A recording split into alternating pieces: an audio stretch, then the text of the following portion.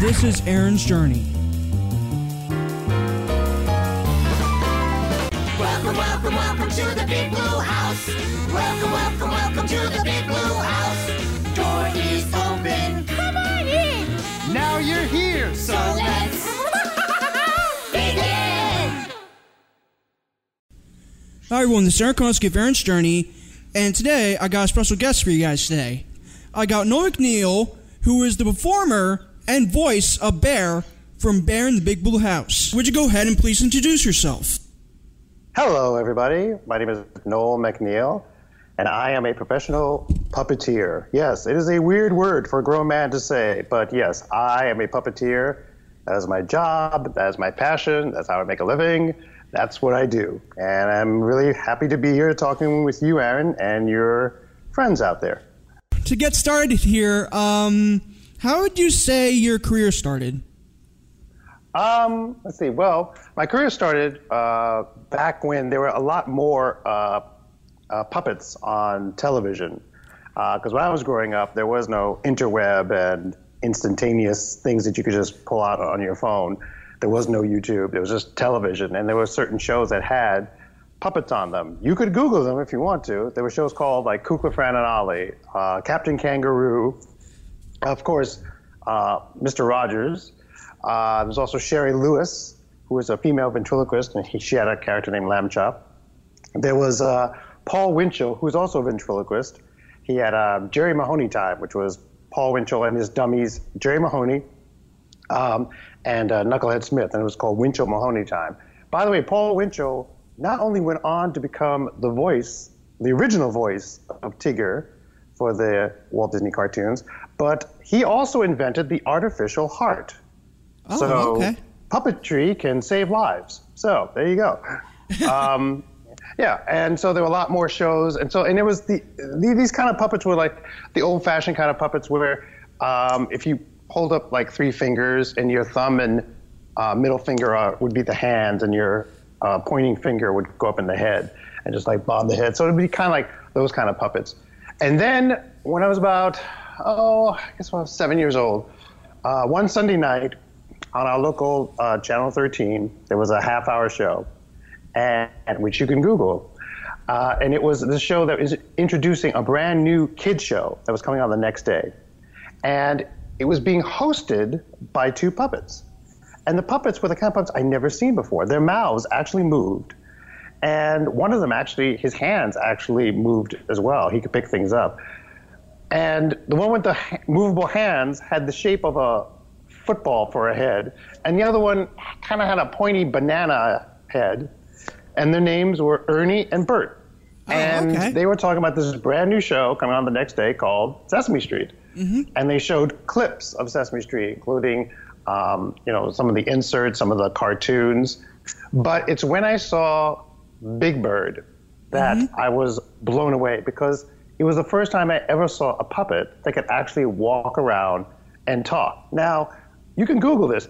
Back then, for that first episode, for those first couple of episodes, Big Bird is not the Big Bird you see now. He evolved into the sort of quintessential 6-year-old so that the kids at home could identify with what Big Bird was going through. Back then, he was a lot goofier. In fact, his voice kind of sounded like Goofy, and was more awkward and clumsy, and his feathers were kind of like pinned on upside down. So it was a different Big Bird, but still, it was a puppet that could walk around. And so I was amazed, and I started following these puppets, which I found out were called Muppets. And they did other things. They did specials like the Frog Prince and the Bremen Town Musicians and Hey Cinderella. And they would make appearances on TV shows. And then the guy in charge, Jim Henson, started the Muppet Show. And that was when I was in high school. And I loved the Muppet Show. It was on once a week, Monday night, 7:30 at Channel 2. And I never missed it, even during the summer when it was reruns. So when it became time to pick a college and figure out what I wanted to do, I thought, well, Jim Henson's doing this, and he's got all these people doing it with him. Maybe I could do it too. Maybe I could be a puppeteer. So back then, I had to do research the old-fashioned way. I went to a place called the Library. It's still around. It's like Barnes & Noble, but it's free. What's so great about the library? What's so great about the library? What's so great about the library? And I did research, And I found, because I lived on the East Coast, I found there were 2 colleges right in my area, because I lived in New York City in central Harlem. One was the University of Connecticut in Storrs, Connecticut, which to this day has a 4-year puppetry program where you could get your master's. That's right, folks, your master's degree in puppetry. The other school at that time here in Brooklyn, it's a Pratt Institute, and at that time Pratt had a theater department, and within the theater department was a puppetry course. And so I found out all this stuff, and I was going to present it to my mom. Now, my mom was a single mom. My dad walked out on us when I was 18 months old. That's a whole other story. And so she raised me and her mom and her uncle, and she actually took on a second job to put me through a private school, because in our neighborhood, I could either go to the school where the kid got shot or the kid got stabbed. So I went downtown it was called Rhodes, and I went there for my junior high and high school years. So I'm about to tell this single mom who's gotten down 2 jobs, working 7 days a week, and I sit her down, get the information ready, and say, okay, I know what I want to be. I want to be a puppeteer. And I kind of braced myself for the reaction. And she looked at me, and she said, okay, what do we have to do? And I said, oh, well, there's this school in Connecticut, and there's this school in Brooklyn. Okay, what do we have to do? Oh, well, we have to fill out this, and it has to be do there, fill out this, do there. Okay, what do we have to do? That's all she kept saying. She just kept saying, what do we have to do? And that's pretty much how I got started, because this woman supported me. She always told me, don't get a job, get a career. Mm-hmm. And that's what she was helping me do. And so that was my start. Now, the next part was that I ended up going to Pratt Institute in Brooklyn. And the puppetry course that was taught there was taught by a designer and builder for the Muppets. In fact, he designed and built Big Bird and Snuffy. And his name was Kermit Love. And no, the frog was not named after him. It's just one of those weird little freaky coincidences that fate likes to throw at you. And so he was my teacher. And then during the summer, he gave me a summer job. I would go to his studio, and I would, refurbish or help make Big Birds. Mm-hmm. And pretty much I would feather them. And so it was a tedious little job, but it paid. And then when I joined Pratt, when I got to Pratt, I got my interview with the head of the theater department, and he said that they're closing the theater department. So you'll be the last person to graduate. In fact, you're the only one being admitted this year. So I literally would have been in a class by myself for my senior year. But the summer between my junior and senior year, that's when Kermit's assistant on Sesame Street had quit. Mm-hmm. And he's offered me the job. And the job was to be the wrangler. And the wrangler is the person who takes care of the puppets and who makes sure they're ready for camera. And so after a microsecond of thinking about this, I said yes. And so instead of going back to get my bachelor's degree, I went straight to Sesame Street and started my career in television and also in puppetry. But I wasn't a puppeteer yet for Sesame Street. I was the wrangler. And so I learned all about TV production and going to production meetings and the setup and all the people it takes to put on, that one little show that you would sit down and watch. Mm-hmm. And so that's how my career started. I bet it's really amazing for being able to do it for as long as you have. Yeah, I am truly blessed the fact that I get to do what I wanted to do. Like I actually set out to do from the time I was a kid, even through college. Like this is what I wanted to do, and I've actually been able to do it. And I've done a lot. Like I said, during the 80s and into the 90s, there were still puppet shows and shows with puppets on it. So I started on Sesame, then I worked on a show called, for one season, The Great Space Coaster, and then I did Eureka's Castle, and then through the 90s, it was like Between the Lions and The Puzzle Place, and then eventually Bear, and another show called Ubi. And then all through this, too, there was also commercials. The 80s were great for puppet commercials, and the one that I did the most was with my friend Jim Krupa, and it was Snuggle, the original Snuggle commercials, which were great. And yeah, and so and we also did the movie. His company back then was called 3 Design Studio, and we did the movie, the special effects, practical effects, for a movie called Little Monsters, starring a very young Fred Savage and Howie Mandel, which I think is still on Netflix if you want to check it out. So we did all the practical effects for that, as well as we did a practical effect in Alice, and I also did the movie Teenage Mutant Ninja Turtles 3. Not the first two with Henson. It was the third one with Eric Allard. And so we did that, and it was me, Gordon Robinson, who was a puppeteer from Fraggle Rock, Rick Lyon, who originated and performed the puppets in Avenue Q, the original Broadway cast, and Jim Martin, one of my dearest friends, who worked on the Puzzle Place with him in Sesame Street and The Great Space Coaster. He's a great puppeteer and a director. And so the 4 of us did the third Turtle movie. So yeah, every now and then, these little things pop up. And now I still get to do it because I get to do a show that really doesn't concentrate so much on the alphabet. It's called Last Week Tonight with John Oliver.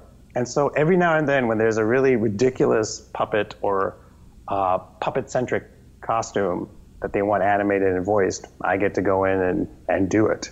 The latest one I was this 7-foot-tall squirrel named Mr. Nuttabutter. So yeah, it's amazing how somehow puppetry always comes back. Yeah. I mean, believe me, I'm still shocked that it's still going strong in the industry with puppeteering. It's really amazing. Oh yeah. Also, I just want to clarify, I was not just the voice of Bear. I actually performed Bear. So that's the thing.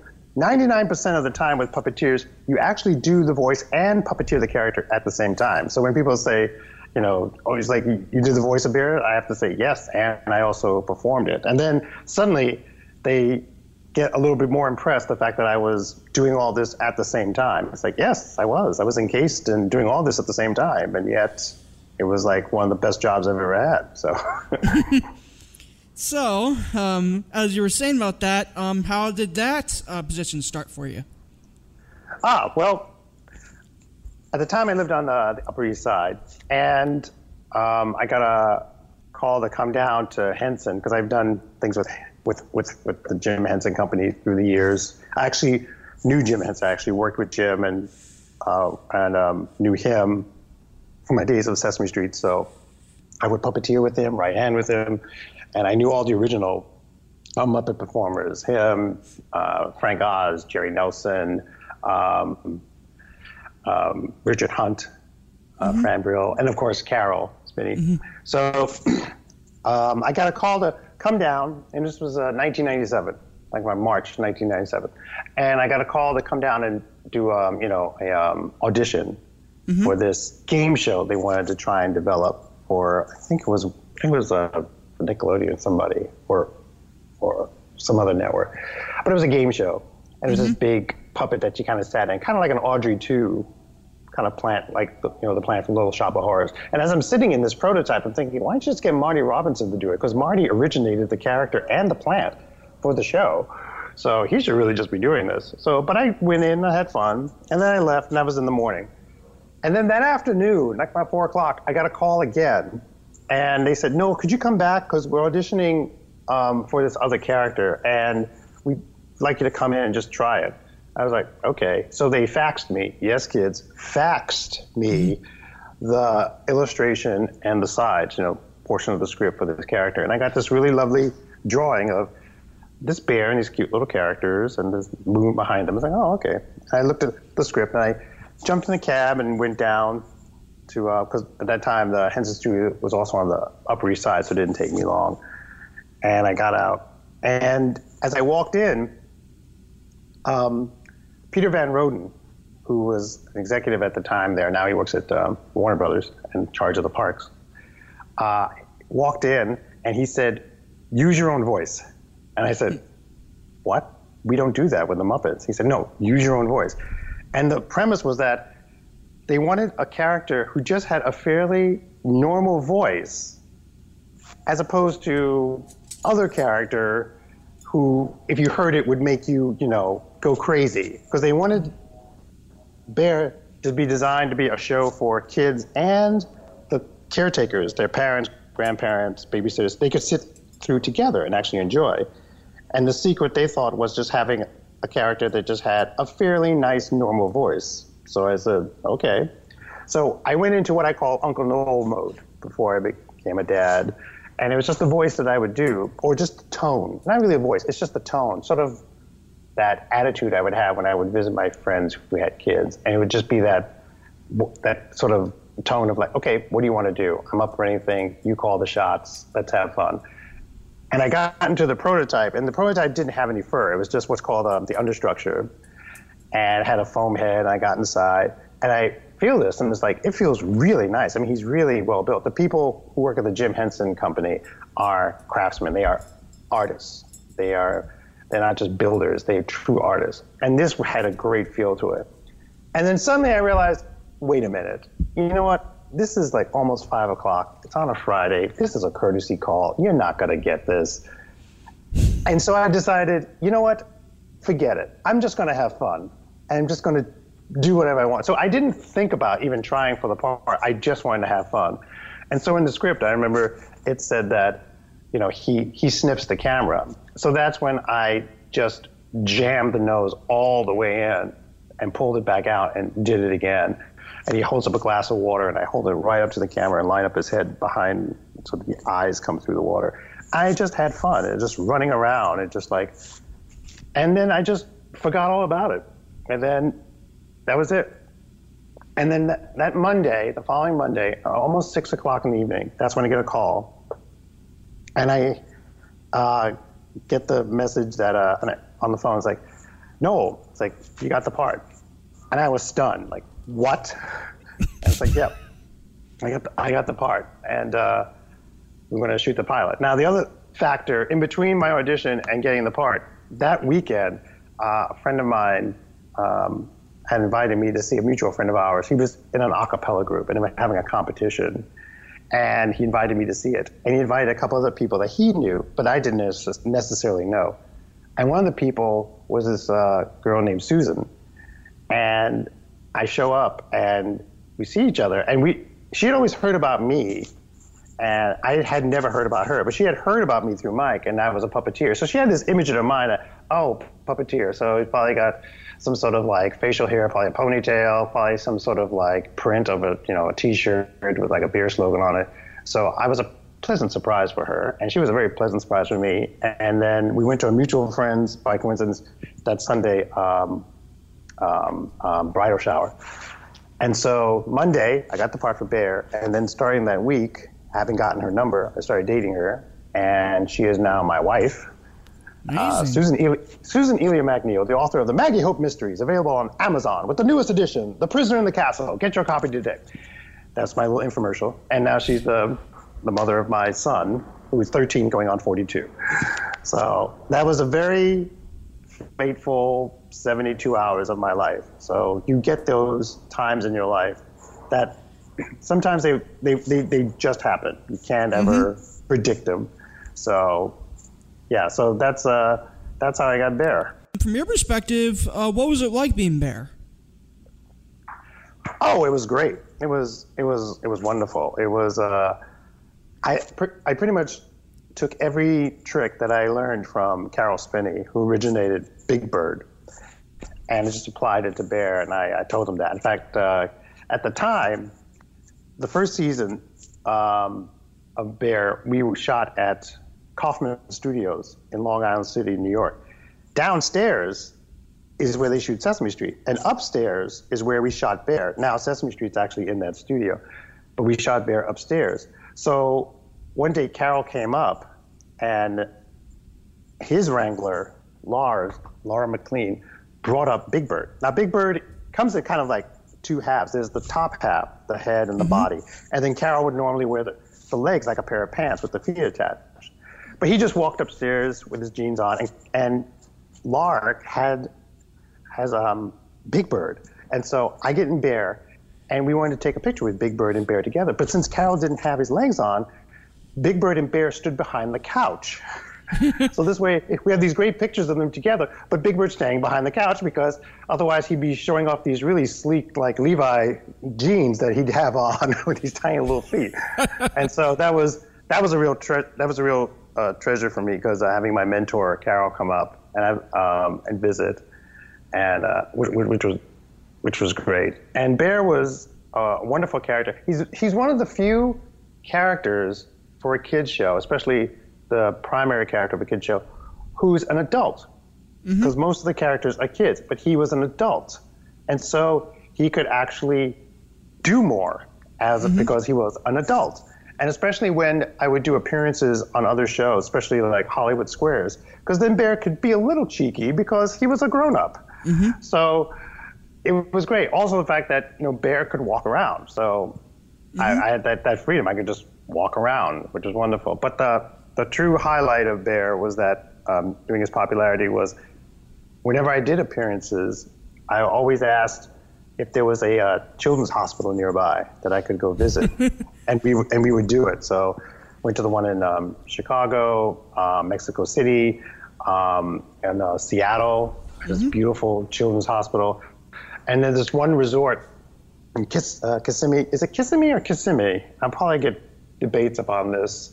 It's in Florida, and it's called Give Kids the World, and it's this wonderful resort designed for kids who are terminally ill and their families, and everything is free. They just, like, the resort is free, transportation is free, they get park tickets, they get these special meet and greets, passes, it's all free. And I went there twice as Bear and did an appearance there. And it was great because when you do something like that and go to a hospital, suddenly, and I realized it was important then, but now as a parent, I truly appreciate those moments when Bear would go in, and suddenly it wasn't another doctor or a nurse coming in to do another test or get a sample from the kid. It was this character, and suddenly this kid wasn't a patient anymore. This kid was a kid, and the parents could actually see that. They actually could see their kid be a kid again and smile, and that was truly gratifying to see that. The last time I did Give Kids the World, I always had like a little 20-minute show that I would do with the songs. And there was a girl there, and her and her family had come down. Now, they have what's called rush wishes. Rush wishes is when the condition and situation for the kid and the family is so serious that they have to do it like right then and there. Because of a time factor. And so they wanted, and literally, like, they can do all this in the span of like 24 hours. They could just do it. And so they came down because their wish was they wanted to see Bear in the Big Blue House. At that time, at the Disney Studios, back then it was called the Disney MGM Studios, there was Bear in the Big Blue House Live, which eventually became Playhouse Disney Live, which eventually became Disney Junior Live, which just closed. But it was originally the Bear show. And they wanted to come down and they wanted to see Bear. And it was all arranged that they would see the show and then afterwards get a photo op with Bear. By sheer coincidence, I was there the morning that they were about to go and do this. And so they got to actually meet the real Bear just by coincidence and actually talk to Bear, because that's the other thing. The characters there, they're not allowed to talk. And so the show, they would lip sync along to our pre-recorded voices. So when they would meet Bear, he wouldn't be allowed to talk. So after I did my little show and started talking with them, I said, you're going to go see the show. It's going to be great. We do a lot of singing, a lot of dancing. Now, I have to tell you, after all that singing and all that dancing, this Bear gets a little tired, and my voice gets a little hoarse. I can be a little hoarse for a Bear. So if I don't talk to you, that's because I have to save my voice for the next show. So I'm coming up with this excuse of why Bear's suddenly going to be silent when you see me again. Yeah. So, but it's just like one of those things where it was just fate that it just worked out that way, that I happened to be there with the actual Bear and they were going to go see the show, and you couldn't have planned it other than destiny doing it for us. So that's the real takeaway from Bear that I love, is the fact that I could do that for kids and their families. Like I've done Make-A-Wishes and do that. So that's really cool. Absolutely. Anyway, when it comes to filming for Bear in the Big Blue House, how did that work? Very well. No. The long answer, that was the short answer. The long answer is that with Bear, we would do shows in sort of a 2-week span, 5 days a week, Monday through Friday. Okay. And we would do 6 shows in 2 weeks. Now, the way it was done, and if you go back and kind of look at the show, then you kind of figure out how some of it was done, is that, first of all, there was the script had what the writers had dubbed Bearus Interruptus. Like pretty much there was a pattern. And it was always Bear greets you, he has a plan, he gets interrupted, he tells you the theme of the show, he sings the song, asks you what you think, come back, tries to do it again, gets interrupted, goes off, oh, here's a Shadow story, tries one more time, gets interrupted again, but somehow the friends maybe all come together and help him do it, and with one more song, and then he goes upstairs, talks to the moon, she gives him the big picture because she is the moon. They sing the goodbye song, and that's it. So there was actually a certain pattern to all this.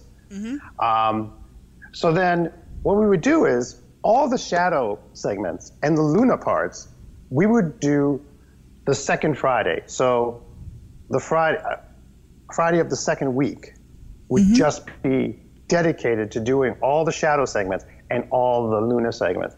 So in the morning, we would set up the green screen or blue screen, and we would set up Shadow, which was now Shadow and Luna are one of those rare puppets where Peter Lintz did the head, he manipulated them, but he didn't do the voice. Shadow was done by Tara Mooney, a wonderful Celtic Irish singer who's back in Ireland now, and Luna was performed.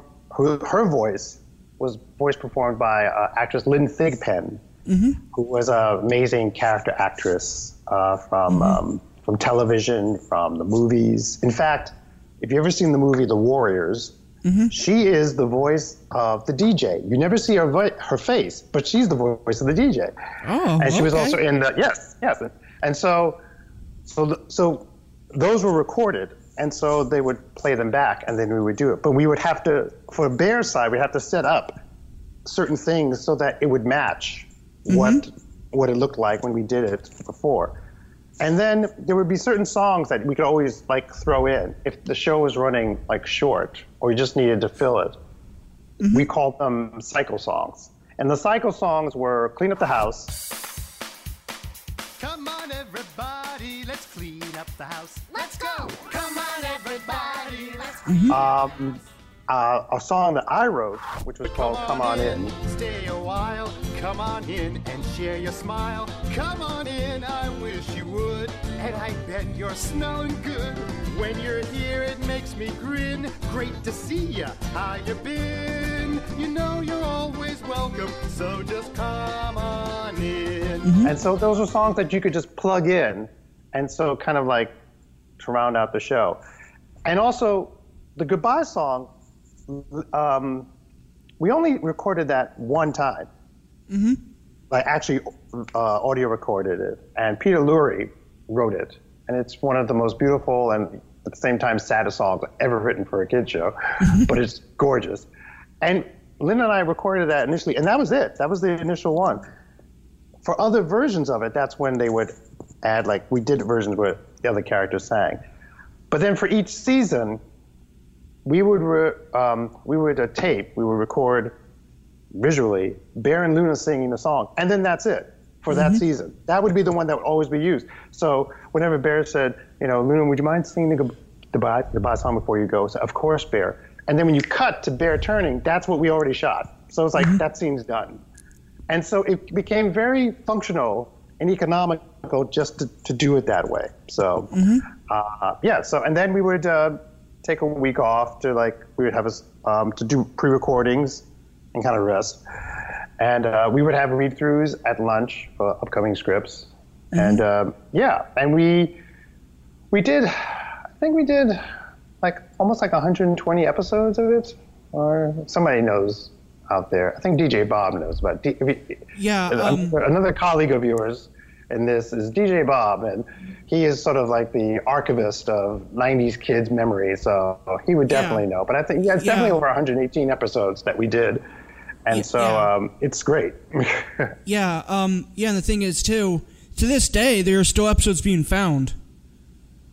Yes, just recently, as of this conversation, somebody uncovered the last episode of the series, and the last episode of the series was the tone of it was my idea, because I thought, what if everybody thought Bear was leaving and never coming back? And so that became it. And of course, it was a misunderstanding. Bear had actually won a contest to go to kind of like Wilderness Lodge. And so he's getting ready to leave, but everybody thinks he's actually leaving. So it became a show about appreciation and how much they appreciated Bear. And the last song is called Thank You, Bear. Thank you, Bear, 'cause you're the one who's always there. For all the joy and love we get to share. Thank you, Bear, thank you, Bear. And then Bear says, like, I'm just going on a vacation and I can take, 5 of my best friends. So it's like, Pip and Pop and Ojo and Trilo and Tutter all get to go with him. And for that last show, that's when they redressed the attic to look like this hotel room of like a Wilderness Lodge, which just coincidentally has a balcony. And so Bear steps out and wonders, and that's when Luna rises and she's like shocked, like, Bear, what are you doing here? And so they have this great conversation about how much Bear felt appreciated, and Luna's takeaway is like, we touch our lives in so many ways each day. Wouldn't it be nice if it was always a positive way? And we sing the goodbye song one more time. This was the clip that was used at Lynn Thigpen's memorial. She died after we did the series. A lot of people think the series didn't come back because Lynn died. No, that's not true. The series, by Disney Channel standards, had run its course, and that's it. So we were done with the actual series, Bear in the Big Blue House. And then after that, that's when Lynn Thigpen died. So for the memorial service, I was the last speaker and introduced the clip, and that's when they showed the clip, and it was in a dry eye in the house, let me tell you. So that's pretty much like how the last show ended. It kind of wrapped up. But yeah. It's like, and because of that, suddenly, like, people have, like, started following me on Twitter and on my my YouTube channel, which is called The Show Me Show. And so because all of a sudden, and it's really gratifying, and it's really an honor, and it's just wonderful, the fact that this little show that we did has made such an impact on so many people, even all these years later, that they still remember this Bear who would come up to the screen and sniff you and ask how you were doing. So yeah, it's really nice. It's a nice legacy to have. Absolutely. And I mean, and from especially from when I talked to your one colleague, when I talked to him, I once kind of asked him about like how difficult it was, and he said to me that it was really difficult for you on your side. Yeah. For when you had to do Bear. Right. First, to clarify to the audience, like to your friends, who did you speak to? My colleague. I have many colleagues. Well, we're a weird bunch. You gotta narrow it down. His colleague wiggled dolls. Well, you gotta narrow it down more. Well, your colleague, DJ Bob. Oh, him, yes. Oh, that guy, yes. Yes, DJ Bob, yes, because he was also a Bear fan.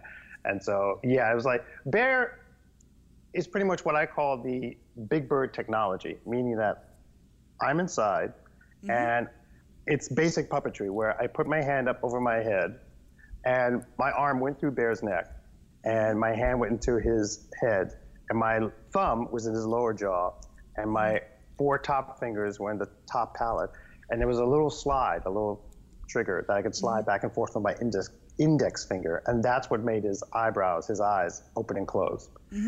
And in order to see, I had a monitor strapped to my chest and a microphone on top of that. So what you saw at home, that's what I saw.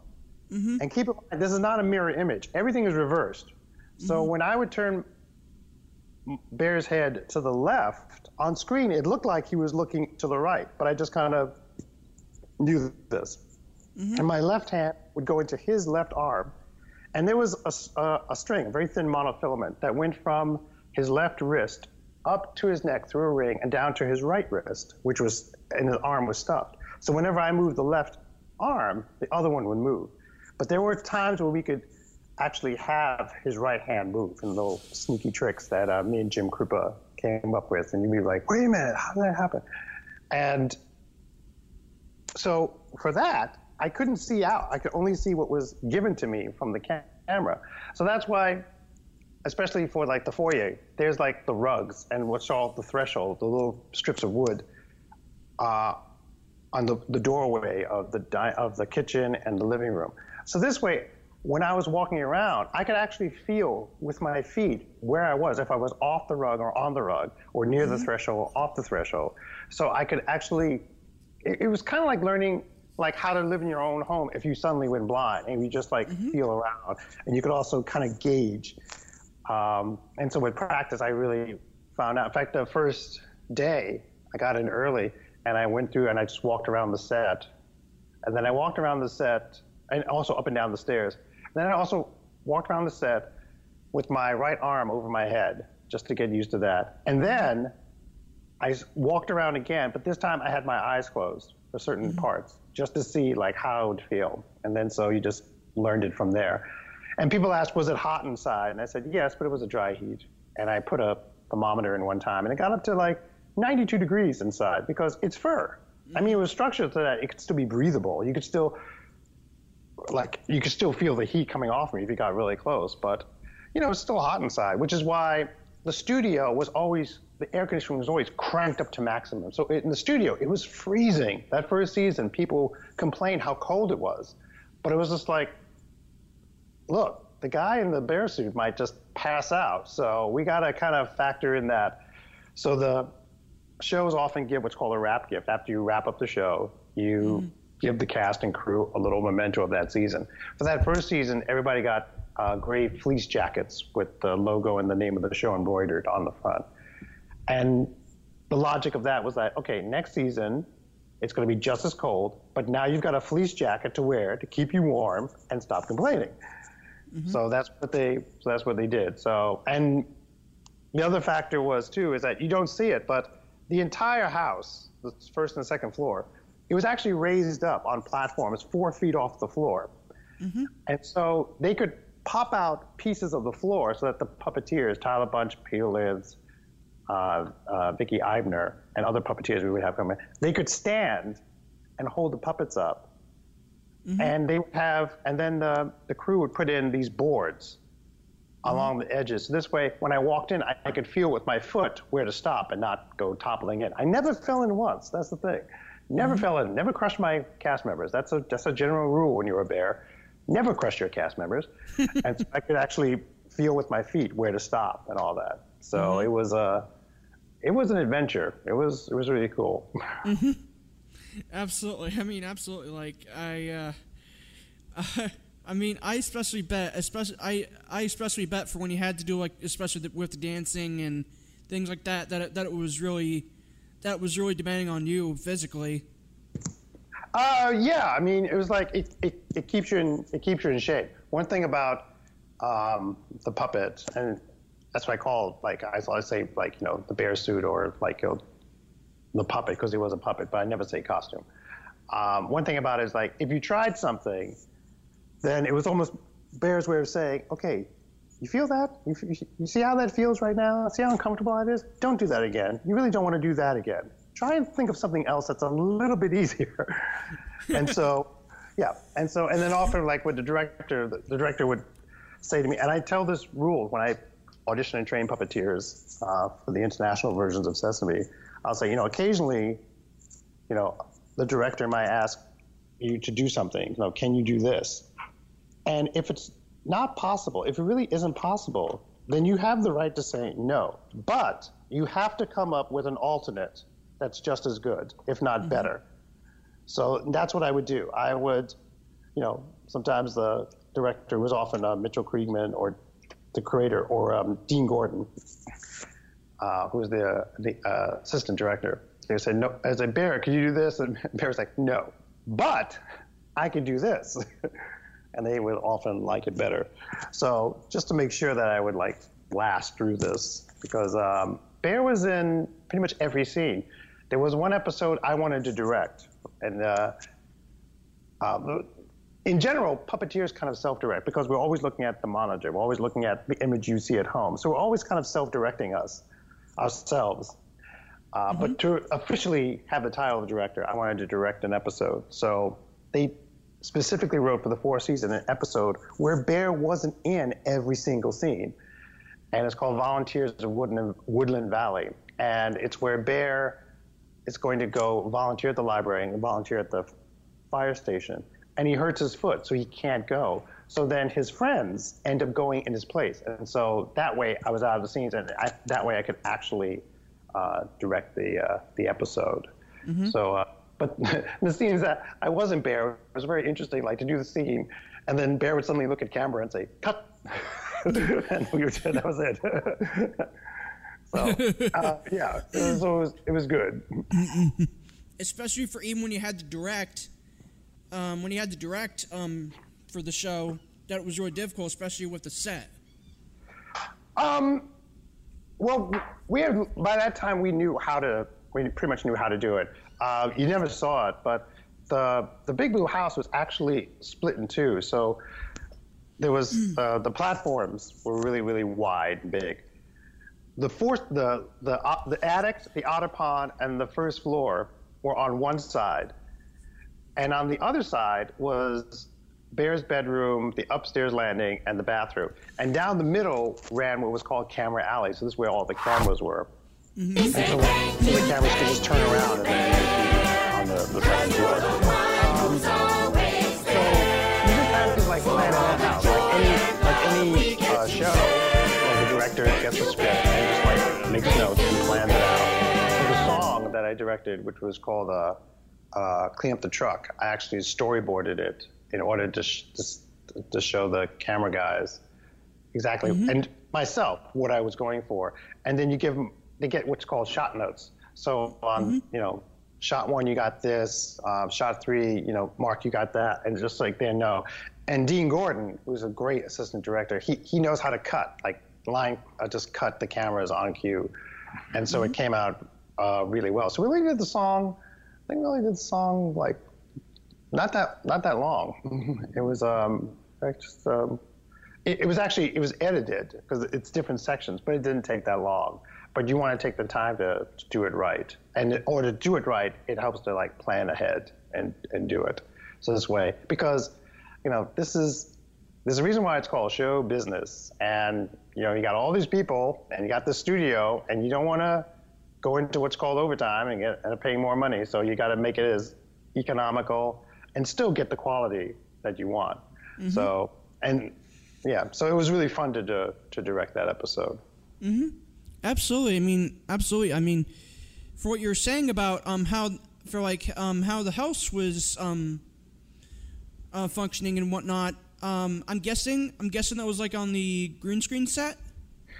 Yeah, it was like the platform. I mean, the platform was almost the entire length and width of the studio. There was areas on the side, where you could like walk up onto the platform. But yeah, they would lower down the green screen and it would be onto the platform. In fact, the attic was at one end of the platform, and then the green screen was all the way at the other end.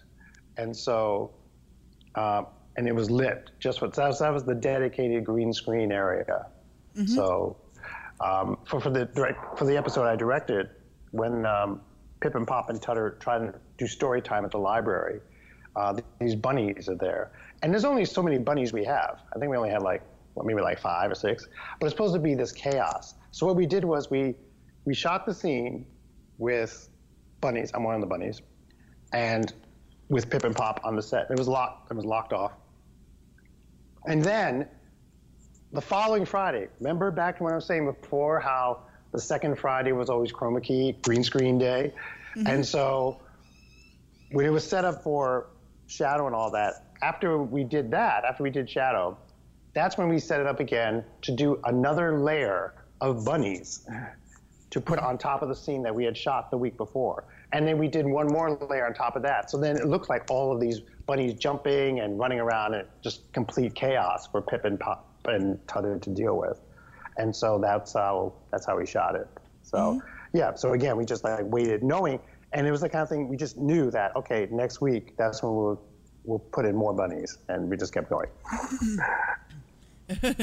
More bunnies, more bunnies. More cowbell, more bunnies. Absolutely. Besides Bear in the Big Blue House, you did the spinoff. Yeah. After that, Nancy Cantor, who ran the kids division of Disney Channel, she loved Bear, and so she wanted to know about a spinoff, and asked like, could Bear like improvise with kids? And it was like, sure, I love doing that with kids, because I would do that all the time when I would visit places. And so it was this premise where Bear would go, and he was in the real world, and he went to actual kids' homes. We actually shot in kids' homes, which, by the way, are not designed for a 7-foot-tall bear with a really wide hip girth. So it was very interesting getting through narrow doors. But he went to the real world, and we shot 10 episodes in New York, in the New York area, and then 10 in, I think, in the Los Angeles area. And we actually went to kids' homes. There was the one kid whose family, and he lived in the Big Apple Circus.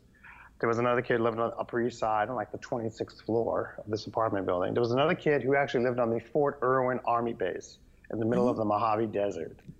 And that was an amazing experience because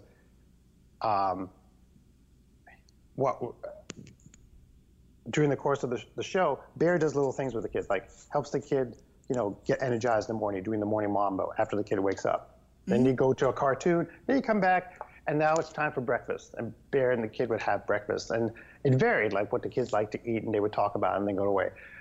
We're shooting the breakfast scene for the kid at Fort Irwin when suddenly the phone rings. And the mom is so embarrassed. I'm so sorry. And she goes and answers the phone. And we can hear her and nearby. It's like, no, I can't talk right now. No, Bear's here. No, Bear, he's in the kitchen. It's like call me back. I'll talk to you later. Bye. And she comes back in. I'm so sorry. That was my husband. And Bear says, wait a minute. Your husband, who's deployed in Afghanistan right now? And Bear said, call him back. We will wait. It's okay. It's fine. She's like, no. He'll go back later. It's like, are you sure? And Bear's like, okay. So where were we? Yeah. And so, and it was, so we actually went to kids' homes, and it was actually really cool. There was the kid who lived on the Upper East Side was great. We did this one take with him where he just liked to pretend to be superheroes. And so he and Bear put on these sheets and pretended to be superheroes. And this kid, he started, and it just took off. It's like you couldn't have written such a great scene. This was pure imagination. He was fantastic. He said, could you be with us every week? Because you are so good.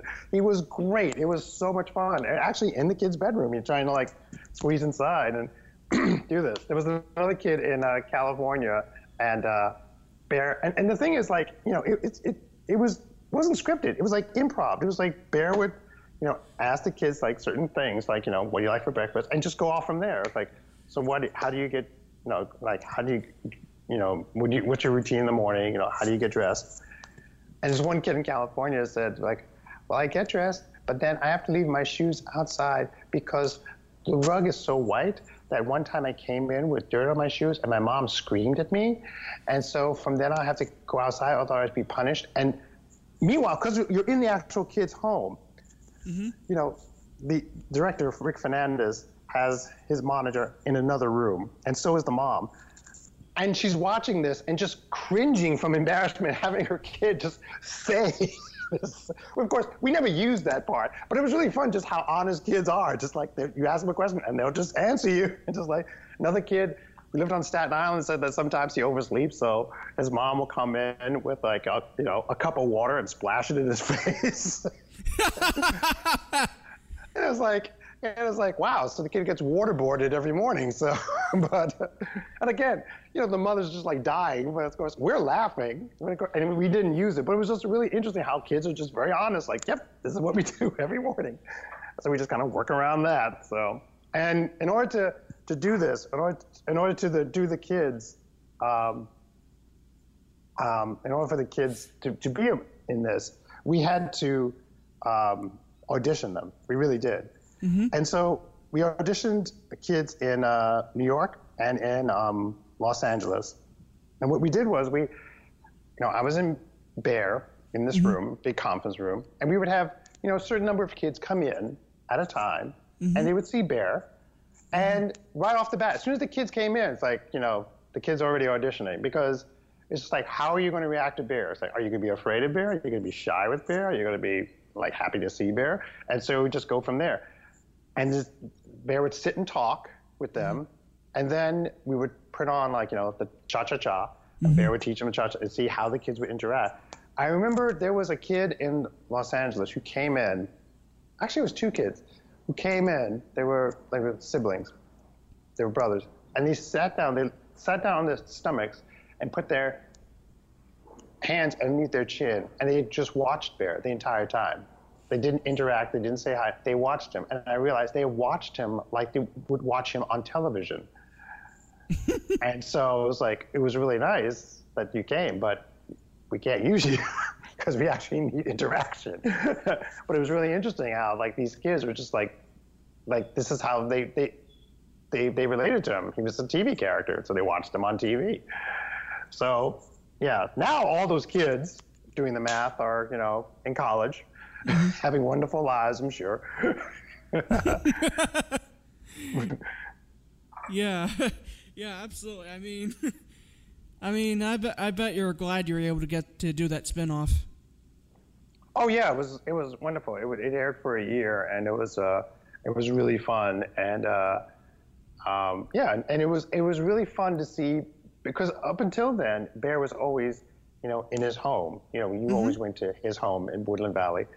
But this time he was actually in the real world, and he looked beautiful in the real world, again, because of the way he was designed and built. So he looked gorgeous walking around and, hailing cabs in New York City and riding, an army jeep in the Mojave Desert. And it was great. It looked fantastic. He looked awesome. So, it's really nice getting puppets in the real world and having them interact. In fact, one of the things that you don't know is that during the show, Bear would always say, "But what do you think?" And that's when we would cut to kids answering Bear's question of what the topic was, and kids would answer the question. What you didn't know is that off camera, Vicky Eibner had Ojo, and so Ojo was talking to the kids, and Ojo was asking the question. So the kids are actually talking to Ojo off camera, and not just some person. But they wanted that kind of just nice casual familiarity, and just go with it. And that's what you do. That's the kind of thing with the kids. And what I did with Bear was I would just talk to the kids. As soon as Bear and the kids were together for breakfast with Bear, Rick would just say rolling, and we just roll camera and just roll and just keep it going. And then whatever you got, you could edit it together really nicely. But just talk to the kid. And some kids need warming up more than others, but some don't. But you just want to talk casually about anything and everything. And then if it leads back to what we have to talk about, what are you having for breakfast? What is this? And yeah, it was work. So that was fun. Interacting with the kids was really nice. Absolutely. Absolutely. Other than Bear in the Big Blue House, you have done stuff for Way other too shows much. for shows let's see. I know there was The Book of Pooh. Let's see. Yes. But the same guy who created Bear, Mitchell Krieger, he created The Book of Pooh, and that was all green screen.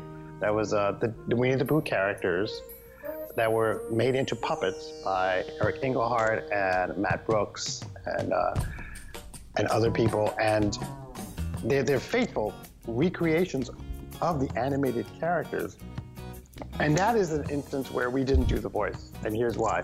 We did a test with Pooh, Tigger, and Piglet. And the test was great. The test had the puppeteers doing their versions of the voices.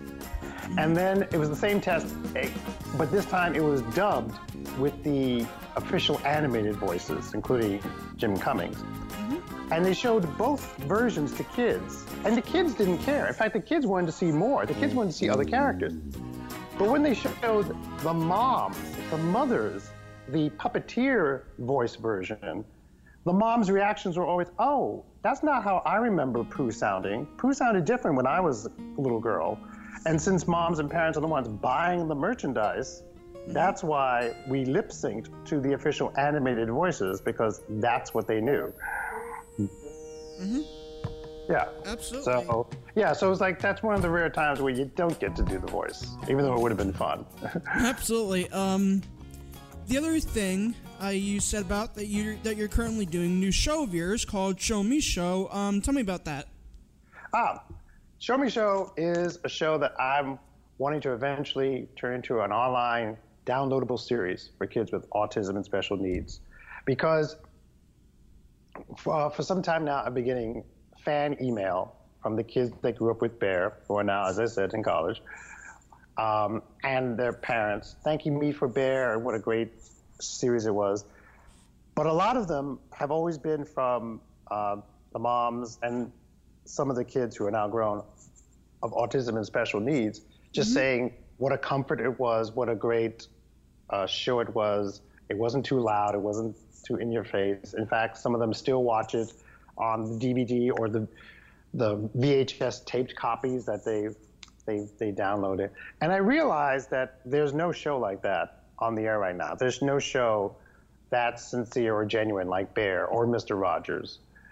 And it's not going to be one for a long time, and here's why. A few years ago, I came up with a show that would teach kids about the concept of music.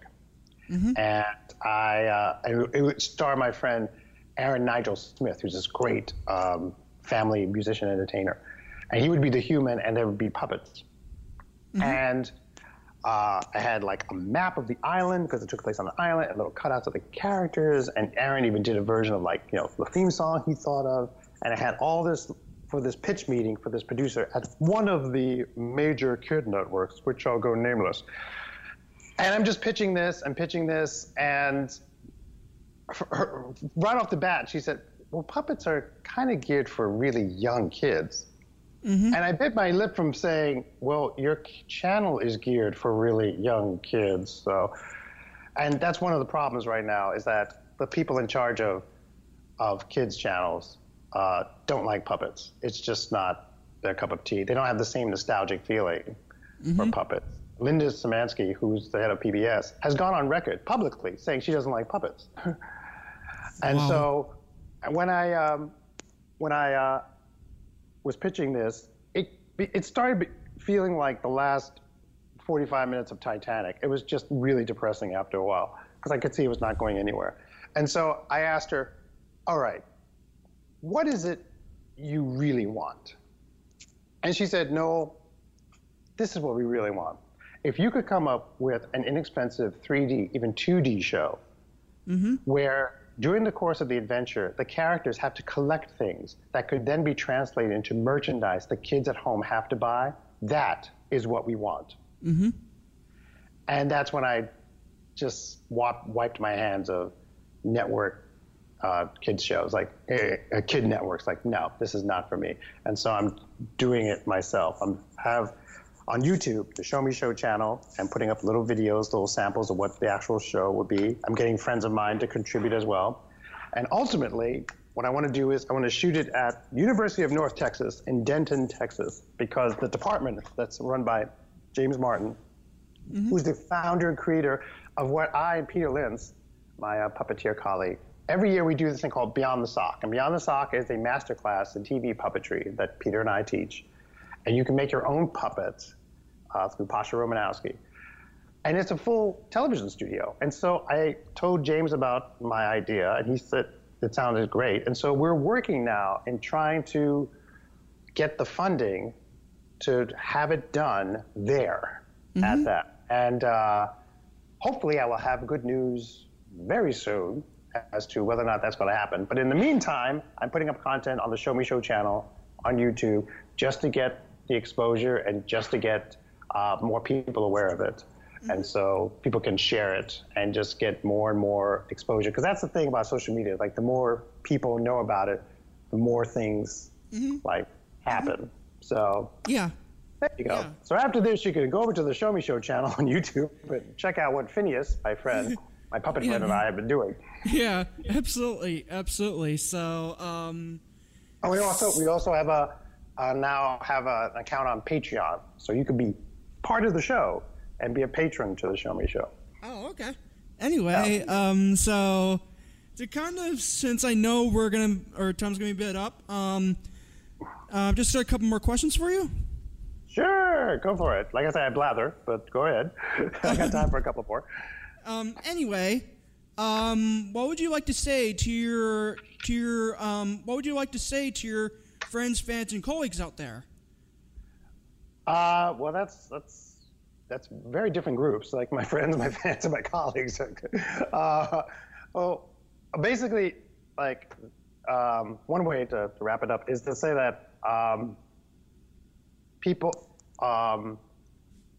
have so much trouble, like, doing stuff. Like, they'll have an idea, they'll have a goal or a dream, or, and it's really hard for them to try and do it. And that's because it's like, people will believe in so many other things. They will believe in, the opinion of their friends, their parents, their teachers. They will believe in their religious leaders, their political leaders. They will believe in conspiracy theories. They'll believe in aliens. They'll believe in, the boogeyman. They'll believe in everything except the one thing that they really should believe in: themselves. People have the hardest time believing in themselves. And if you can believe in yourself, there is almost nothing you can't accomplish. Now, again, it does help to have, people believe in you. Like, my mom believed in me, and, my wife, who is still, like, my biggest supporter, Susan Ely McNeil, author of the Maggie Hope Mysteries, she believes in me. And so, but it starts with you. It's like, you got to believe in yourself. And so many times, it's like, people will just have more I could have beens than actually beens as memories. And so just the current slogan, just do it. Just do it. Just go ahead. Just try. Because my mom always said, you haven't failed if you've tried. So just try. Just go for it. Because I did. And, God willing, I'll keep doing it. And I'll get to come back on and blather to you with more little stories of Puppet Land. So, So this last one's going to be a little extended. Anyway, you wanted to say is Bear, what would it be? And two, how can people get in contact with you? Well, let's see. To get in contact with me, you can write to my email address, which is noelandtheshowmeshow@gmail.com. Okay. And what Bear would say is, like, to everybody that he's known, is that thank you so much for having come to the Big Blue House all those years. And by the way, you still smell so good. Absolutely. So You do. He wouldn't lie. He's a bear. So really, it's like, they just don't lie. They don't have time. Between the foraging and the cha-cha-cha, they really don't have time to lie. So he's telling the truth. So anyway, Noel, I'd like to thank you for taking your time to come on to my podcast and be able to finally give me some insight on Bigger Than the Big Blue House and just all the other things you have done. It's been a pleasure meeting you. You too. Thank you, Aaron. Thank you to all your friends out there for listening. And like I said, after you get off of this, like, go and check out the Show Me Show channel, and then, follow your dream, follow your goal, because you never know where it'll lead you.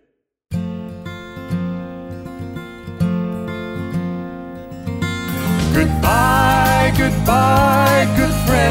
goodbye. And tomorrow, just like today, the moon, the bear, and the big blue house will be waiting for you to come and play. To come and play. To come and play. Bye now.